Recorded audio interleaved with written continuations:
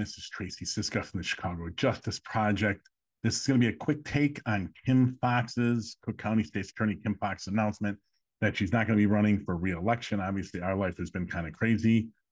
We kind of got a tip last week that something like this might be coming. We couldn't confirm it. I would have brought it to you all before she made the announcement, but we couldn't confirm it, not surprisingly. If you're listening on the pod, please subscribe. If you're watching this on YouTube, smash the subscribe and like button. Really appreciate it. Hit that bell and you'll get alerts every time we post. Want to get involved in our work, cjpnation.org. And if you want to donate and support this podcast for all our FOIA and litigation work and our research, head over to our Patreon. The link will be in the notes.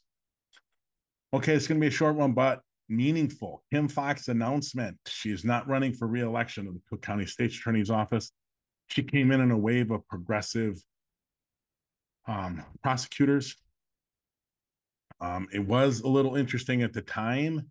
I got to say, I wasn't sure she was experienced enough to run the office professionally and not make, because she wasn't seasoned enough. I don't think, obviously, from some of her actions, I agree with a lot of what she did, but some of her actions, and we'll talk about them in a minute, showed that being chief of staff for Tony Preckwinkle was not enough to allow her to run that office competently. And it was one big screw up that probably did her in. So is the announcement surprising? Not really. Her polling numbers, and I've heard some internal numbers from internal polling, but I can't confirm them, so I'm not going to read them, were poor. There have been some reports in the media about polling numbers. They were poor. So let's get to why that is. She was one of the first to put in bail reform in Cook County. That happened in September of 2017. Now, for context, that was a year after, pretty close to a year, because it was September of 2016, September 21st to 23rd, somewhere in that time frame, that the CPD superintendent, oh God, I got his name, but his name is escaping me, Eddie Johnson, and then Rahm Emanuel announced the hiring of 1,000 new officers, additional officers to the CPD. Crime was up in 2016, and the public in Chicago, including the left, unfortunately, were just clamoring at the bit for more officers. That was a mistake. That was really, really dumb. However, a year later, they put in bail reform. Now, understand things, ladies and gentlemen. My dog wants to get into on the podcast today. The thing you have to understand is that a lot of times reforms, for better or worse, are put in. They're not put in a bubble. So it's not till really longer out that you can see that it was put, the context of the time it was put in. So crime was up in 2016 when Rahm had finally succumbed to the pressure to hire that 1,000 additional officers for the CPD. Very expensive, very, very expensive to do that. But early in 2017, crime started dropping in Chicago. Was it because of 1,000 officers? Of course not. There's no way they hired them, got them through the academy. There's no way. Got them deployed. No, that had nothing to do with it. It's just how the context is for other reasons. Unbeknownst to us, crime was already, by early 2017, crime was dropping. So bail reform comes in September of 2017. Crime had already been dropping, and crime continued to drop post that date for the rest of 2017, all of 2018, and all of 2019. People say bail reform is overall a crime generator. Really, then why did crime go down for the rest of 17, 18, and 19 if it was a generator? Why didn't we see crime go up? They don't really have an answer. They don't want to talk about that. So that is true. However, what happens in early 2019 really, really undoes Kim Foxx. It really undercuts her, and it's about the end of her political career. She's done. And it was on January 29th, 2019. And I'm saying that because that is the night that Jesse Smollett, moron in chief, did that thing where he made up the attack on himself. And it's within the coming days and months. that Kim Foxx starts taking calls from connected people from the African American community. And then I think, it gets uncovered that Smollett's lying. Smollett's arrested and charged with 16 felony counts of disorderly conduct. No one to this day can describe to me what that means. I mean, there was a charge felony disorderly conduct, but it's vague. It's a catch-all. It should not be on the books. It's runaway big government is as good as it can be pictured. It's a living example of that. Although the alt-right and the right won't admit that. Jesse Smollett gets that charge. Now, the prosecutor that did that is someone who's not in tune with a prosecutor's office being progressive and looking at what's the best interest of the city. So those charges were pretty much against Smollett, against Kim Foxx as much as they were against Smollett. Then Kim Foxx cuts him a deal. And this is the great tragedy of Kim Foxx. And this goes to her lack of experience. And at this moment, an expression of really, really bad judgment. Epically, unbelievably bad judgment. She cuts Jesse a deal where he doesn't have to do any time. He pleads to a simple misdemeanor of, I don't forget what it was, but it was crapola. And I think he pays like $10,000 in restitution or something, or his bail. They keep it for 10 grand. That was a major mistake because they didn't require Smollett to admit guilt and to reimburse the city. Ladies and gentlemen, the 150 grand and the 3,000 hours of CPD sent, it's bullshit. That's a complete lie. David Brown, I don't think has had, I would doubt, in my opinion, he's ever had a statistic come out honestly out of his mouth. I think he manipulates everything that comes out of his mouth. Former CPD superintendent. The CPD can't tell you how many hours they spent. They can't tell you who worked on the case. They don't have it in their data. That's a BS number. But anyways, he could afford it. She could have easily had him reimburse the CPD for their time, admit guilt at the hearing when he pled guilty to that simple thing, had him admit guilt to the whole thing being made up and fabricated. And then I don't care about the suspended sentence. Give him the smallest misdemeanor you can, have him plead guilty to it, suspended, goodbye. But have him admit guilt and pay back the city. Or pay the city the bribe money, whatever you want to call that. All of this is going on, right? And then March of 13th here in DC is when we lock down, COVID hits, March of 2020. COVID hits. George Floyd gets murdered, protests it. The unrest follows with it. Lightfoot acts horribly. David Brown acts horribly. Really dumb response. The court shut down, and the alt-right and racist and misogynistic Chicago media, not all of them obviously, but there are many, start pointing fingers at Kim Foxx and her soft on crime. And that's the reason there's the unrest, and they're not arresting shoplifters or not prosecuting shoplifters unless it's under over $1,000, which is a super smart thing to do. But anyways, all of this is happening, right? And then you have the alt-right FOP. And for some reason, and I will never understand this, I don't give a shit if he is the head of the union.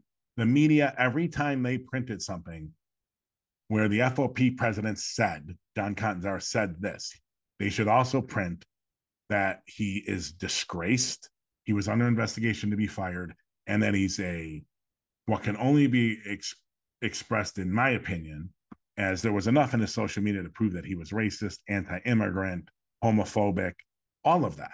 That should have been there. Just quoting him, independent of all that context, was a serious mistake. Then you got Alder, Spizzato, Napolitano, Lopez, alt-right, in my opinion, banging away all the time in the media about everything, all the crime and violence. It's all Kim Foxx's problem. Then you add into all of this the unprecedented, unmitigated lies, in my opinion, by Mayor Lori Lightfoot and Superintendent David Brown, lying. And Lightfoot, to her last day, is going to lie about it. She is stubborn as all hell. She will never admit she's wrong, and she's always the smartest person in the room, in the world, at any given time, at all times. So she'll never admit who's wrong, she kept lying about bail reform. She did it from the beginning of her term, and she'll do it to the last damn day, and she'll probably do it afterwards because she can't help it. It's like almost a condition for which she cannot control. And we see in the emails that got hacked out of Jones Day, that cost her. Susan Lee was with the office for a very short time, and then went back to Chicago cred. You add all of that up, that speaks to really poor polling in the suburbs, which, and when you're going to be elected in Cook County, you need some support in the suburbs. And the alt-right of the city, the Vallis voters, they were not going to vote for Kim Foxx. You add all of that up, and she's not getting reelected. How much of this is her fault? Well, not much. Not much. Now, is the Jussie Smollett case, the way that got handled, her fault? 100%. Did she handle it like an unseasoned, poor decision-making politician? Absolutely. Absolutely. And if what Jussie Smollett really needs is some kind of psychological help, counseling, therapy, then she should have put that in the plea, made him plead to it, and make him get the help. The whole thing with like giving him that deal for no reason, and then the special investigation by Dan Webb, who never finds systemic issues in city problems, by the way. That's how horrible, much of a scumbag loser lawyer he is. He investigated the law department related to withholding evidence and found no systemic issues, even though they keep getting dinged repeatedly for withholding evidence in civil suits. It's unbelievable, but no systemic issues. But oh boy, Kim Foxx did bad. And just for a little context, remember Dan Webb, Special Prosecutor Scumbag Incorporated, ended up with convicting Jussie Smollett and getting a 6-month sentence for lying about being assaulted, for lying about it. Daley's nephew committed an aggravated battery that resulted in the death of David Kochman. Daley's nephew, Benecco, remember his first name. All right, I'm not going to mention it. I'm not going to rattle off a name because I remember, but his last name is Benecco. Mayor Daley's nephew at the time, committed an aggravated battery, caused the death of David Kochman. Benecco and all of his friends repeatedly lied to the police and probably the prosecutors about what happened that night, and that Benecco or anyone from their group was involved. Benecco pleaded guilty and got to a simple assault, or it was a really bogus plea, and got 60 days. 60 days, not 6 months, that's 180 days. He got 60 days and got to serve them in a suburban, rural jail that would be more white. He didn't want to do it his time in Cook County jail. Being a Daley, I could see that. So let's refresh.